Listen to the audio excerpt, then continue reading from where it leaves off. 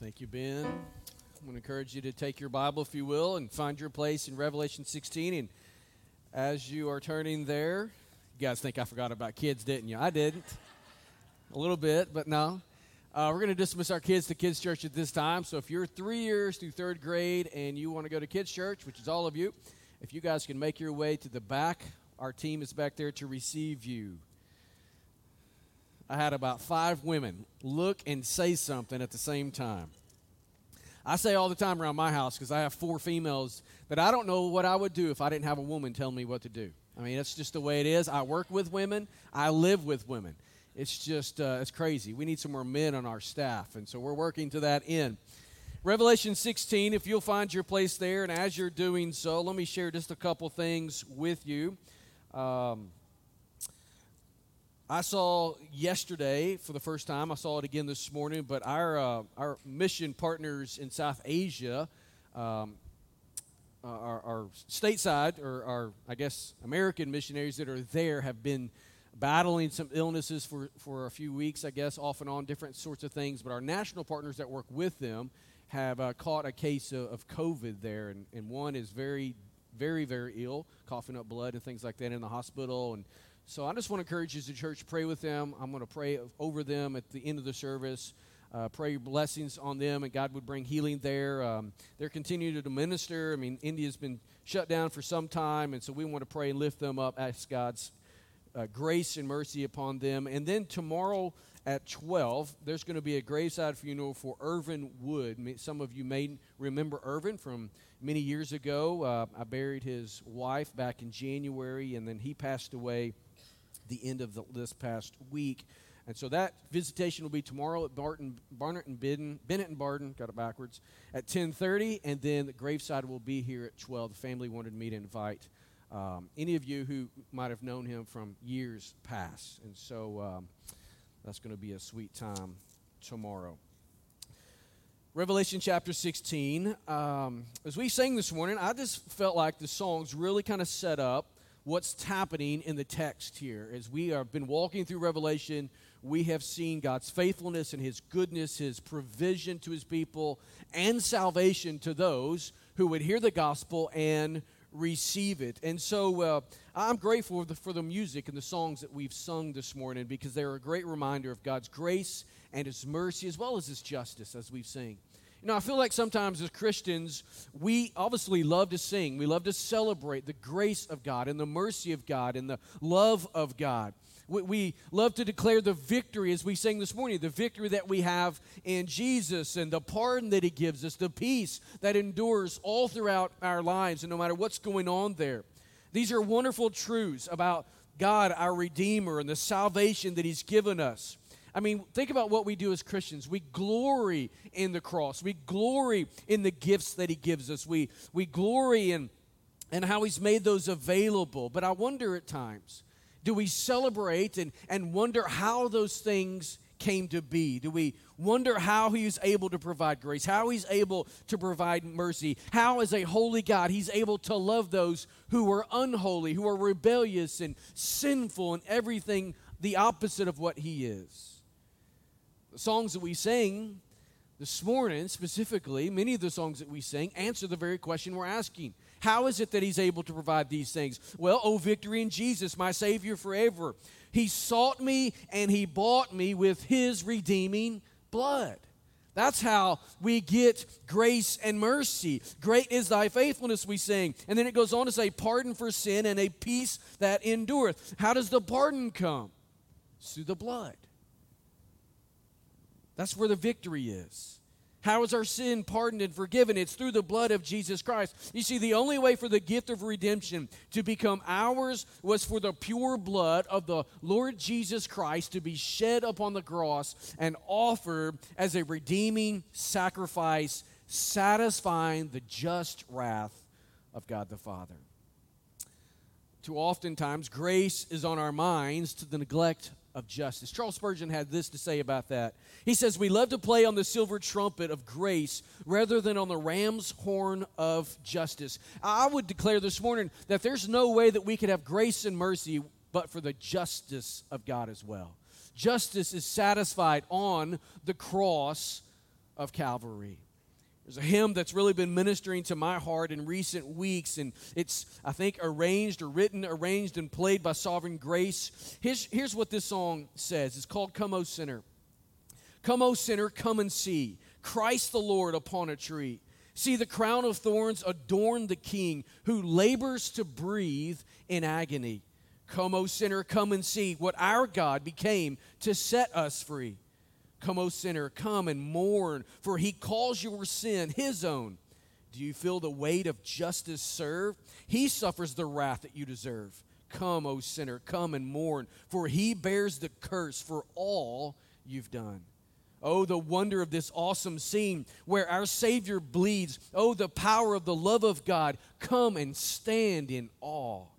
Come, O sinner, come rejoice. Mercy fills this place of scorn. For he dies to save his enemies, that all who draw near may know his peace. Come, O sinner, come rejoice. Through the death of Christ, death is destroyed. Oh, the wonder of this awesome scene where our Savior bleeds. Oh, the power of the love of God. Come and stand in awe. Isn't that a beautiful hymn, a beautiful song to sing about the goodness and the mercy, but the justness of God? You see, God is a myriad of wonderful characteristics. God is holy, and God is love, and God is grace, and God is mercy, and God is faithful, and God is good, and God is true, and God is all of those things. But one of the things that surrounds and holds all those together is the fact that God is unchanging. He is immutable. Malachi chapter 3 verse 6 says, "For I, the Lord, do not change." Isn't it good to know that God never changes? We change. You and I change. Everything in this world changes. I mean, up one day and down the other. Everything is always in flux, but God never is. He's faithful to his people. What a blessing it is to know that his love is never going to waver over your life. It's not contingent upon how good you are or what you do for him. His love never changes. And equally, what a blessing to know this morning that the justice of God also never changes. The judgment of God is an expression of his just and righteous nature. In fact, that's what we see as we move back into Revelation 16 and look at the 7 bowls of the wrath of God. Read with me this chapter. We looked at it and talked about the curse last week. This morning, I want us to look at these 7 bowls in detail. John says this, "And I heard a loud voice from the temple telling the 7 angels, 'Go and pour out on the earth the 7 bowls of the wrath of God.' So the first angel went and poured out his bowl on the earth, and harmful and painful sores came upon the people who bore the mark of the beast and worshipped its image. The second angel poured out his bowl into the sea, and it became like the blood of a corpse, and every living thing died that was in the sea.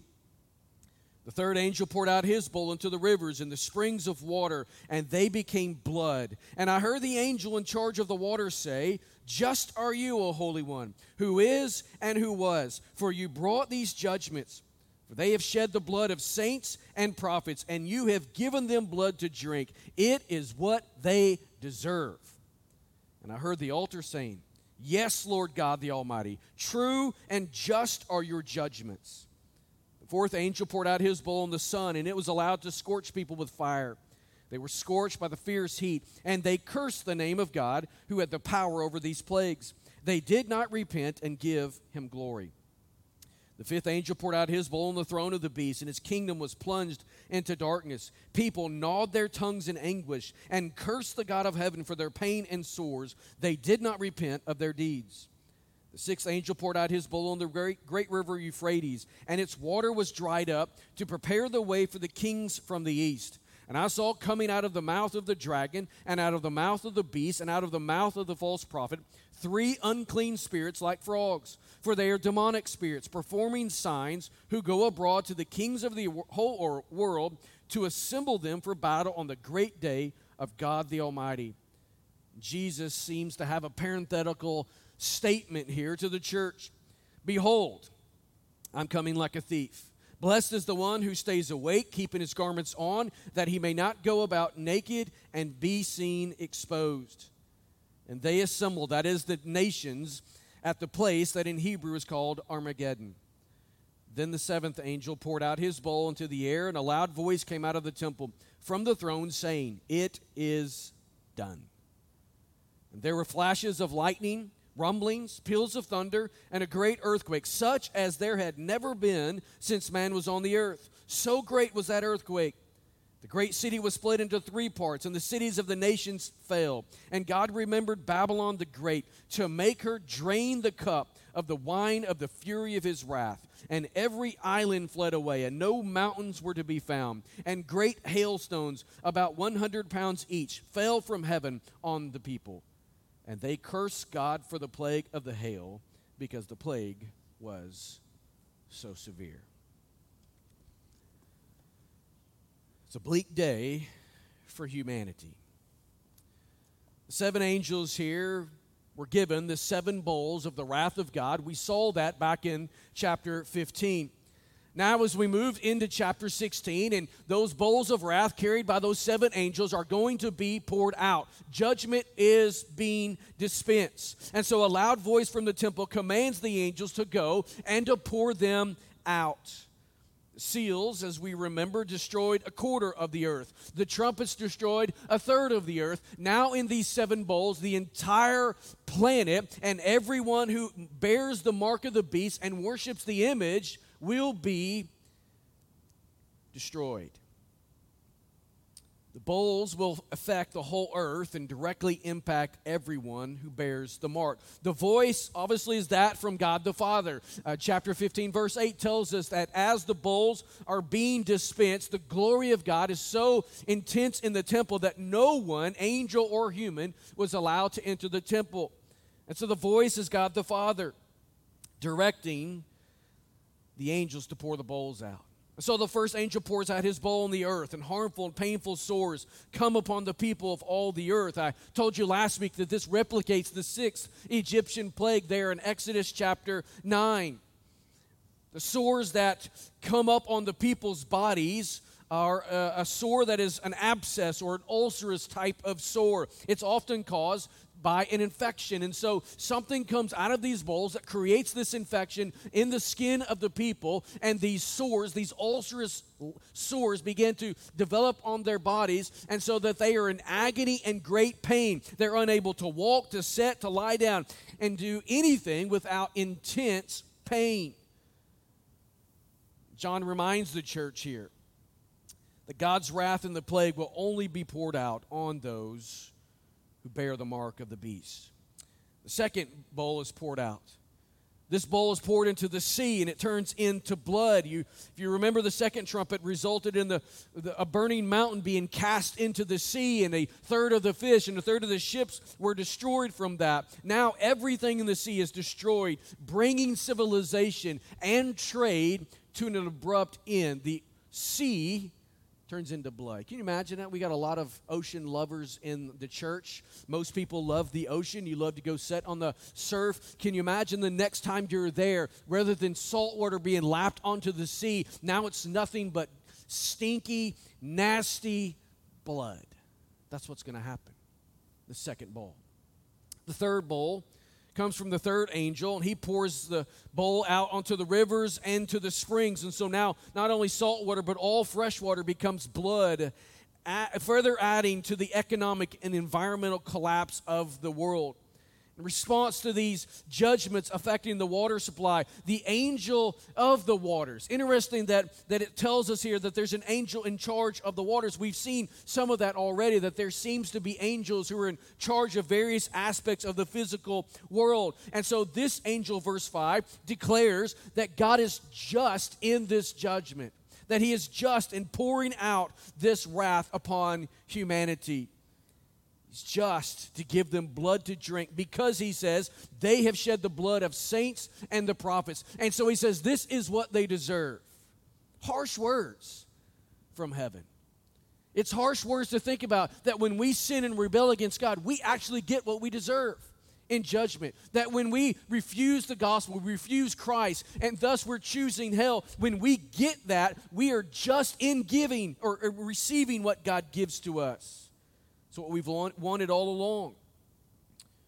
The martyrs of chapter 6, verses 9 through 11, who are below the altar there, are vindicated in what is said here. And I love how it tells us that this is now the God who was and the God who is. Rather than what we've seen in elsewhere, like in Revelation chapter 1, verse 4, that God is the God who was, who is, and who is to come. Now he's no longer the God who is to come, because what was to come is now here, and there is no more future.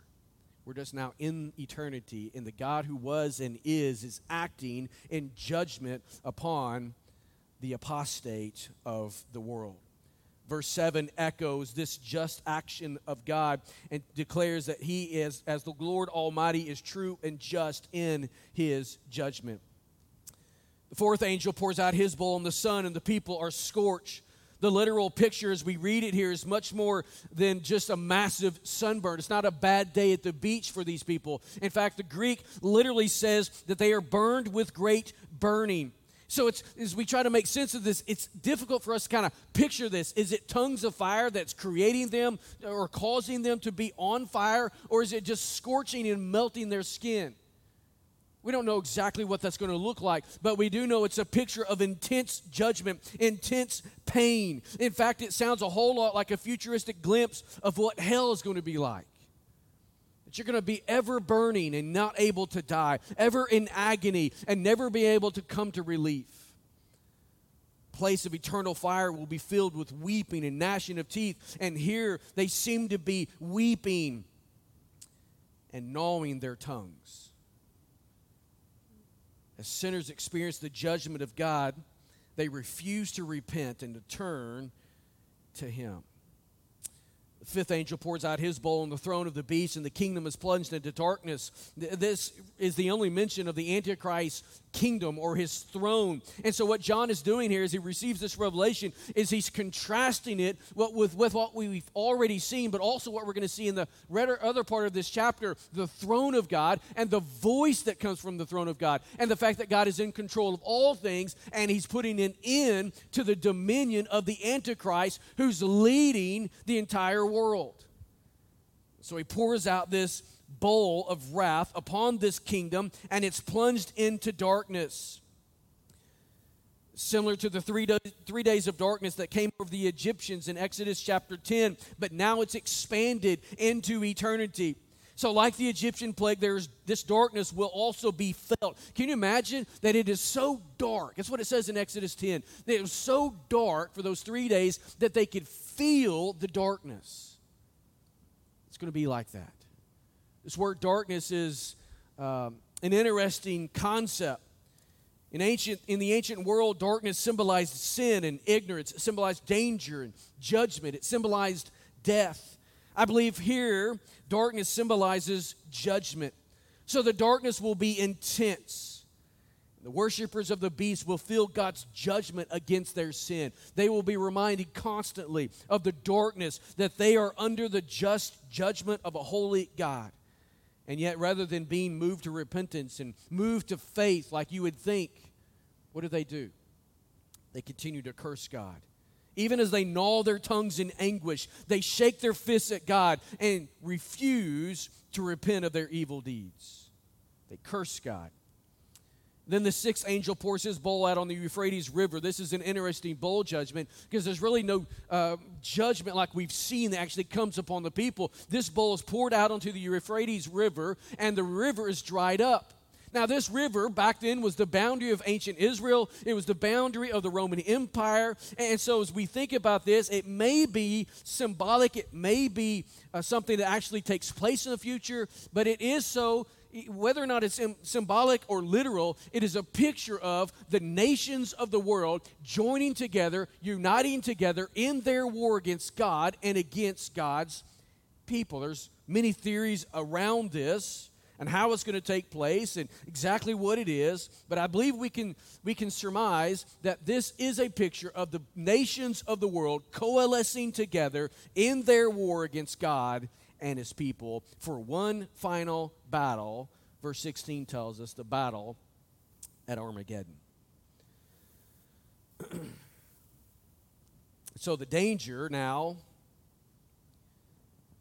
is tantamount for God's people. It's unparalleled. as the forces of evil are mustering together to put an end. I mean, have you not seen this all throughout Revelation, how God's people are constantly at war, or the apostate man and godless man and those who worship the beast are always at war with God and his people. They want to put an end. Remember in Revelation chapter 12, the dragon is seeking to put to death the baby, but when he can't harm the baby boy or harm the mother, he goes after her offspring, which is the church. He's always warring against God's people. So this is going to be an unparalleled time of danger for God's people. Many of them will be martyred for their faith. And yet as they battle here, God is going to protect them. And I love what Jesus says here in verse 15. Behold, I am coming like a thief. Blessed is the one who stays awake, keeping his garments on, that he may not go about naked and be seen exposed. In this danger, Jesus speaks. And what does he say to the church? He reminds them that he's going to return. He gives them a message about his faithfulness. We just sang about God's faithfulness. In fact, Ben, I don't know if you realize this, but you set it up so beautifully. We sing about the cross of Jesus. We sing about the salvation that comes through the cross and the fact that Jesus will return. But in between the cross and the return of Christ, the church goes through all kinds of tribulations, culminating in a great tribulation. What's the one constant in between those 2 points? The faithfulness of God. And so I believe wholeheartedly that the church will endure, the church will persevere, the church will be fine. Even as they're being put to death for their faith, they will be fine because God will be faithful to them. And there will be a day when Jesus steps out at the Battle of Armageddon and it is over. I read one commentator this week said this about Armageddon. In a 1 millisecond, as Jesus opens his mouth and speaks a word, it's over. There's no jockeying for position. There's no, we got to get over here and strategically make a maneuver here or over there. We got to flank them from the side. There's going to be none of that. Jesus will speak and it will be over. And so Jesus tells the church, be alert. I will return. I'm coming like a thief. Stay awake so that you're not exposed. The seventh angel pours out his bowl into the air, and the judgments are finished. Can I get an amen? The kingdom of God inaugurated on the cross is now going to be finally and fully present. This finality to God's judgment is seen in this storm theophany here, where there's rumblings and lightning and peals of thunder and a great earthquake such as the world has never experienced before. So great, John says, of this earthquake that the great city, Babylon, is going to be split into 3 parts, and the cities of the nations will fall. The islands will flee away from the presence of God. This will be a monumentous situation and an event like nothing has ever known. Divine judgment on every person in every nation who followed the rebellion of Babylon will face here the full cup of the wrath and the fury of God in such a way that giant hailstones, 100 pounds apiece, will fall on people. I saw and read this week that on record, I think the largest hailstones ever measured, weighed, are like, I think it's like 1.5 pounds in America. I think it was in Kansas that a 1.5 pound hailstone fell, and I guess before it thawed enough, they got it on a scale and weighed it, and it weighed 1.5 pounds. Can you imagine walking down the street and a 1.5 pound piece of ice falls from 30,000 feet up and it hits you in the head? You can imagine what that's going to do to a person's life. It's over. It's gone. I read somewhere else that the largest in the world was like 2.5 pounds, and I don't remember where it was, but I mean, devastating destruction coming from hailstones. But here, we're not talking with 1 and 2 pounders. We're talking 100-pound hailstone. We're talking giant boulders falling from the sky as God destroys those who've risen against him.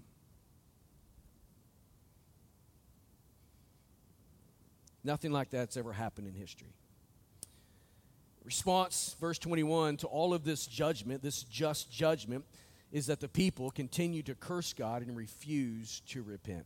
It would seem, like we said last week, it would seem that in the face of such fury, in the face of such vitriol, in the face of such judgment from God, that mankind would be brought to their knees in dust and ashes, repenting of sin, turning from their wickedness, begging God for grace and mercy. And yet that is not what they do. They continue to shake their fist in God's face, cursing Him for the pain that they're having, accusing God of being the oppressor and them being the victim. These 7 bowls of wrath, which God will pour out on the living in that rebellion, they are severe and awful. That's an understatement, by the way. The whole scenario is disturbing, as I just said, as the world is uniting into one people against the Lord, only to be destroyed. And so as we think about this and as we study this chapter and as we try to make sense of it, here's a couple applications that I want you to take with you as we strive to be alert. Every week, let me just say this, every week as I'm preparing and trying to study and write and present this in a way that is applicable to our lives, it's hard. I'll just be honest with you. It's hard. I mean, it's doom and gloom. It's one doomsday after another in Revelation, especially at this point. And yet there's the brightness of God's faithfulness and His goodness and His salvation and His justice. God is a just God. I'm so grateful this morning that He does not allow any sin to escape or to be passed over. Here's 3 things I want you to see.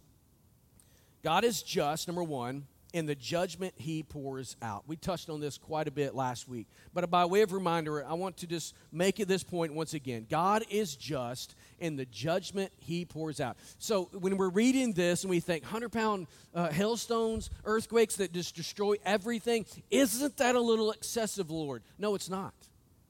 Isn't hell that's eternity a little excessive? Why not just annihilate people? Why not those who rebel against you? Why, God, why not just disintegrate them like in Avengers Infinity War, where they just kind of turn into dust and just evaporate into nothing? Why not do that, Lord? No, it's not going to be that at all. Why? Because their sin, our sin, is a sin against an infinite and eternal God, which means it requires an infinite and eternal judgment. And God is just in how He judges. Last time we said God is God. When we think about His judgment, we need to remember He's God, He's sovereign. He's the Lord of creation. He's the Lord of everything. Therefore, He's the one who rules. He reigns. He is sovereign over all. Therefore, He's the one who has the authority. He establishes the rules. It's His book, not our book. His word then makes it clear what He expects, and it shows us how we're to relate to Him through the Lord Jesus Christ. And in all of this, we see that He graciously and mercifully offers opportunities for repentance and faith. All throughout salvation history, He's been making that appeal to humanity, making that appeal to sinners. Come to me, you who are weary and heavy laden. Come to me, you who are trodden down with sin. Come to me, those of you who are burdened with your trespasses. Those of you who are dead, come and find life in me. Come and live in me. Abide in me. Over and over and over again in Scripture, we see God speaking and calling and drawing people to Himself. We see His love. Romans 5:8, God demonstrates His love in this: while we were yet sinners, Christ died for us, right? We didn't go seeking Him. We didn't go looking for Him. We didn't go looking for salvation. He came calling and drawing to us. Even in the judgment that we've seen here through the seals, the trumpets, and now even through the bowls, there is this call for repentance, a call for faith. And yet what we've seen by and large from humanity is a rejection of the gospel, a rejection of Christ. Even today we see that. People would rather worship a false god to their own destruction. And so what they receive from God will be what they wanted. It will be what they deserve. God gives us what we deserve. Romans chapter 1, 18 through 22 tells us that as we suppress the truth in our life, God just allows us to walk and to live in that downward spiral of destruction. As we reject God and reject God and reject God and reject God, He gives us what we want. You say, I don't want to go to hell. You do too. You must, because you're rejecting Christ. You must, because you're rejecting the gospel. When the Bible tells us that a person dies apart from Christ, it also tells us that they receive the just penalty for their sin in hell. They will spend eternity separated from God because that is simply what they wanted throughout their entire life. They will experience the full wrath of eternal God against their sin for all of eternity because they love their sin instead of Him. God is just in that. We need to celebrate that. And man, that's negative, isn't it? It just sounds negative, but it's not. It's not. God gives us opportunities. Number two, second thing I want us to pull out of this chapter is that demonic forces fuel the opposition against God and His people. Going back to the sixth trumpet, there is the sixth bowl, as it's poured on the great river Euphrates, something happens here. John tells us that he sees the dragon and the beast and the false prophet, all of them open their mouths, and something like frogs come out, these demonic spirits, and they go and they begin to deceive the nations. They're used to bring the nations together, to deceive them into joining the battle against the Lord Jesus Christ there at Armageddon, and to put an end to the people of God. And so this is none other than Satan doing what Satan does. Satan is the dragon, the Antichrist is the beast, and the false prophet is the second beast that comes up out of the earth. And if you remember what Jesus said in John 10:10, what is Satan always seeking to do? Steal, kill, and destroy. He's behind everything that's in opposition to the Lord. Today, Satan is behind every terroristic threat, every terroristic act in the world. He is behind. He is behind the plaguing of the peoples of the war, or the wars that plague the peoples of the world. He's behind all of them. He is the one who incites church shootings and the oppression of believers in countries all over the face of the earth, even here in America. He's ever working to create and blow the winds of fear in our lives. The devil wants to steal our joy. He wants to steal our testimony. He wants to steal everything that's good in our lives. Every economic, every medical, every geopolitical doomsday story has a demon behind it. Now, I'm not telling you to think about a demon behind every rock, but there's a demon behind every rock. We got our own part to play in that. We all have a fleshly nature. We all have a sinful nature, and if we're not redeemed, that's doubly so, right? But there's a demon behind, fueling, fanning, moving that into play there. He's behind all of that stuff. The junk that we see in our country today, the devil's behind it. The demons of hell are behind it. You think there's this chaos happening here is just because different warring factions within our society are taking place? No, there is a spiritual force behind all of that. All of this fear and a virus and social justice and all of that stuff. There is the demons of hell who are behind it. It's the work of that old dragon, getting us into a frenzy at each other's throats. That isn't because it's human against human. It's because there's demons fueling it. So don't forget that we have an enemy. Don't forget that his name is Satan. He is the dragon here in Revelation. And he and his demons are always our enemies. They're always at war with us. But we need to remember that we're not at war with one another. I saw a study, or a couple points the other day that Chuck Lawless, he always gives some points out there about ministry, about pastors and things. And it was some article about like 5 things or 6 things that pastors really fear that's happening in their church. And one of those, I believe, was something to the effect of pastors are deeply concerned that what's happening in our society today, debate over coronavirus, debate over social justice, debate over whatever is out there, is ripping the church apart. And it's happening. We can become so inundated with our particular viewpoints on things that we no longer can ally with one another in the gospel. So we're not at war with one another. We need to remember that. Paul said in Ephesians 6, we wrestle not against flesh and blood, but against what? The spiritual forces of evil. And so we hold on to and we continue to proclaim the gospel of Jesus Christ. That is what unites us. There's a third thing that I want you to see this morning. And that is believers must remain alert as they persevere in faith. Verse 15 here calls us to spiritual vigilance. The language is borrowed from the letters to the 2 most endangered churches back in Revelation chapter 3. That is the letter to the church in Sardis and the church in Laodicea. Now, those churches are not in danger because they're just on fire for the Lord and they're being persecuted by the Roman Empire or by the Jewish people. No, they're in danger because of their spiritual lethargy, because of their spiritual apathy, because they care more about the things of the world than they do about the things of the Lord. Seems a whole lot like the American church today, who's sleeping and slumbering. Are we awake this morning? Are we awake today in the American church? Is the church ready and is it prepared? Are we living with a sense of expectation like Jesus calls us to here in verse 15? I believe the things that have taken place over the last 5 months have helped for me better understand how some of these things that we read in Revelation can actually take place. I've often wondered, how in the world would people be so naive to take the mark of the beast upon their life, whatever that's going to look like? And yet I feel like now I can understand that a little bit more. We're a little bit more understanding of how those things can happen because fear can create within us any sort of desire to follow what's easy. It clarifies the importance of prizing Christ and the gospel. Today I wonder for us as the American church, do we rely more on Jesus than we do our Constitution, our way of life, our tradition, or just this American idea of living? What do we rely most upon in our lives? Is it Jesus? Will we be able to be found faithful? If the Great Tribulation was happening today, would we be those who stood up and says, I will never forsake Jesus, even if it costs me all my life, and that moment your head's on the ground? Or would we be those who would cower and give in? Will we persevere in our faith when things begin to get bad? That's a question that keeps running through my mind. I believe that God gives you the faith you need for the moment.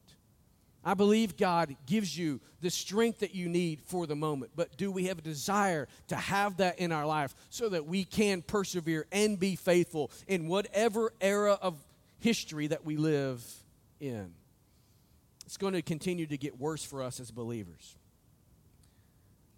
And when that day comes, will we be found faithful and ready?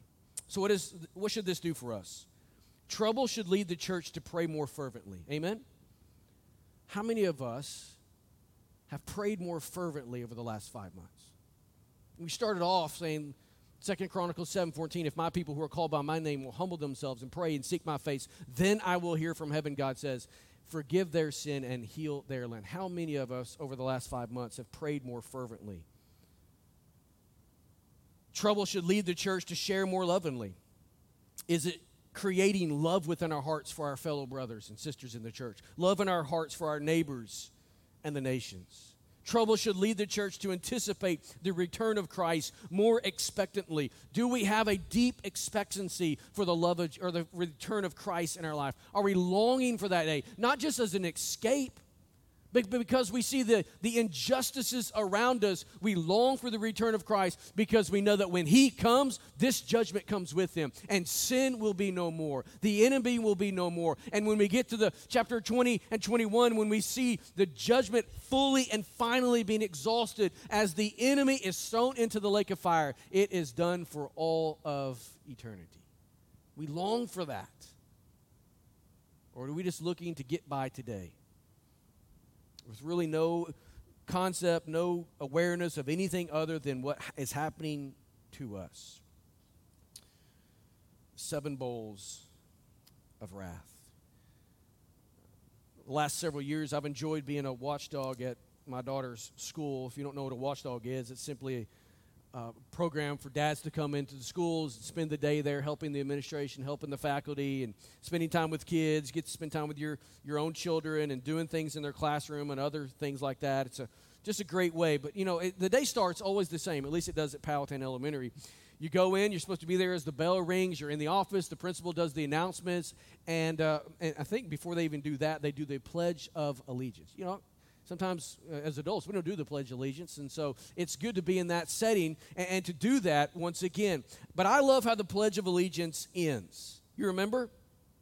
One nation, under God, indivisible, with liberty and justice for all. And I forget the rest part. And then it goes, oh yeah, I just said it, and justice for all. I did say it. I thought I was going to mess it up there, but I actually said it. How about that? and justice for all. We believe that as a nation, do we not? We believe in justice. As Christians, we believe in justice. The reason our nation believes in justice is because it was founded on Judeo-Christian principles.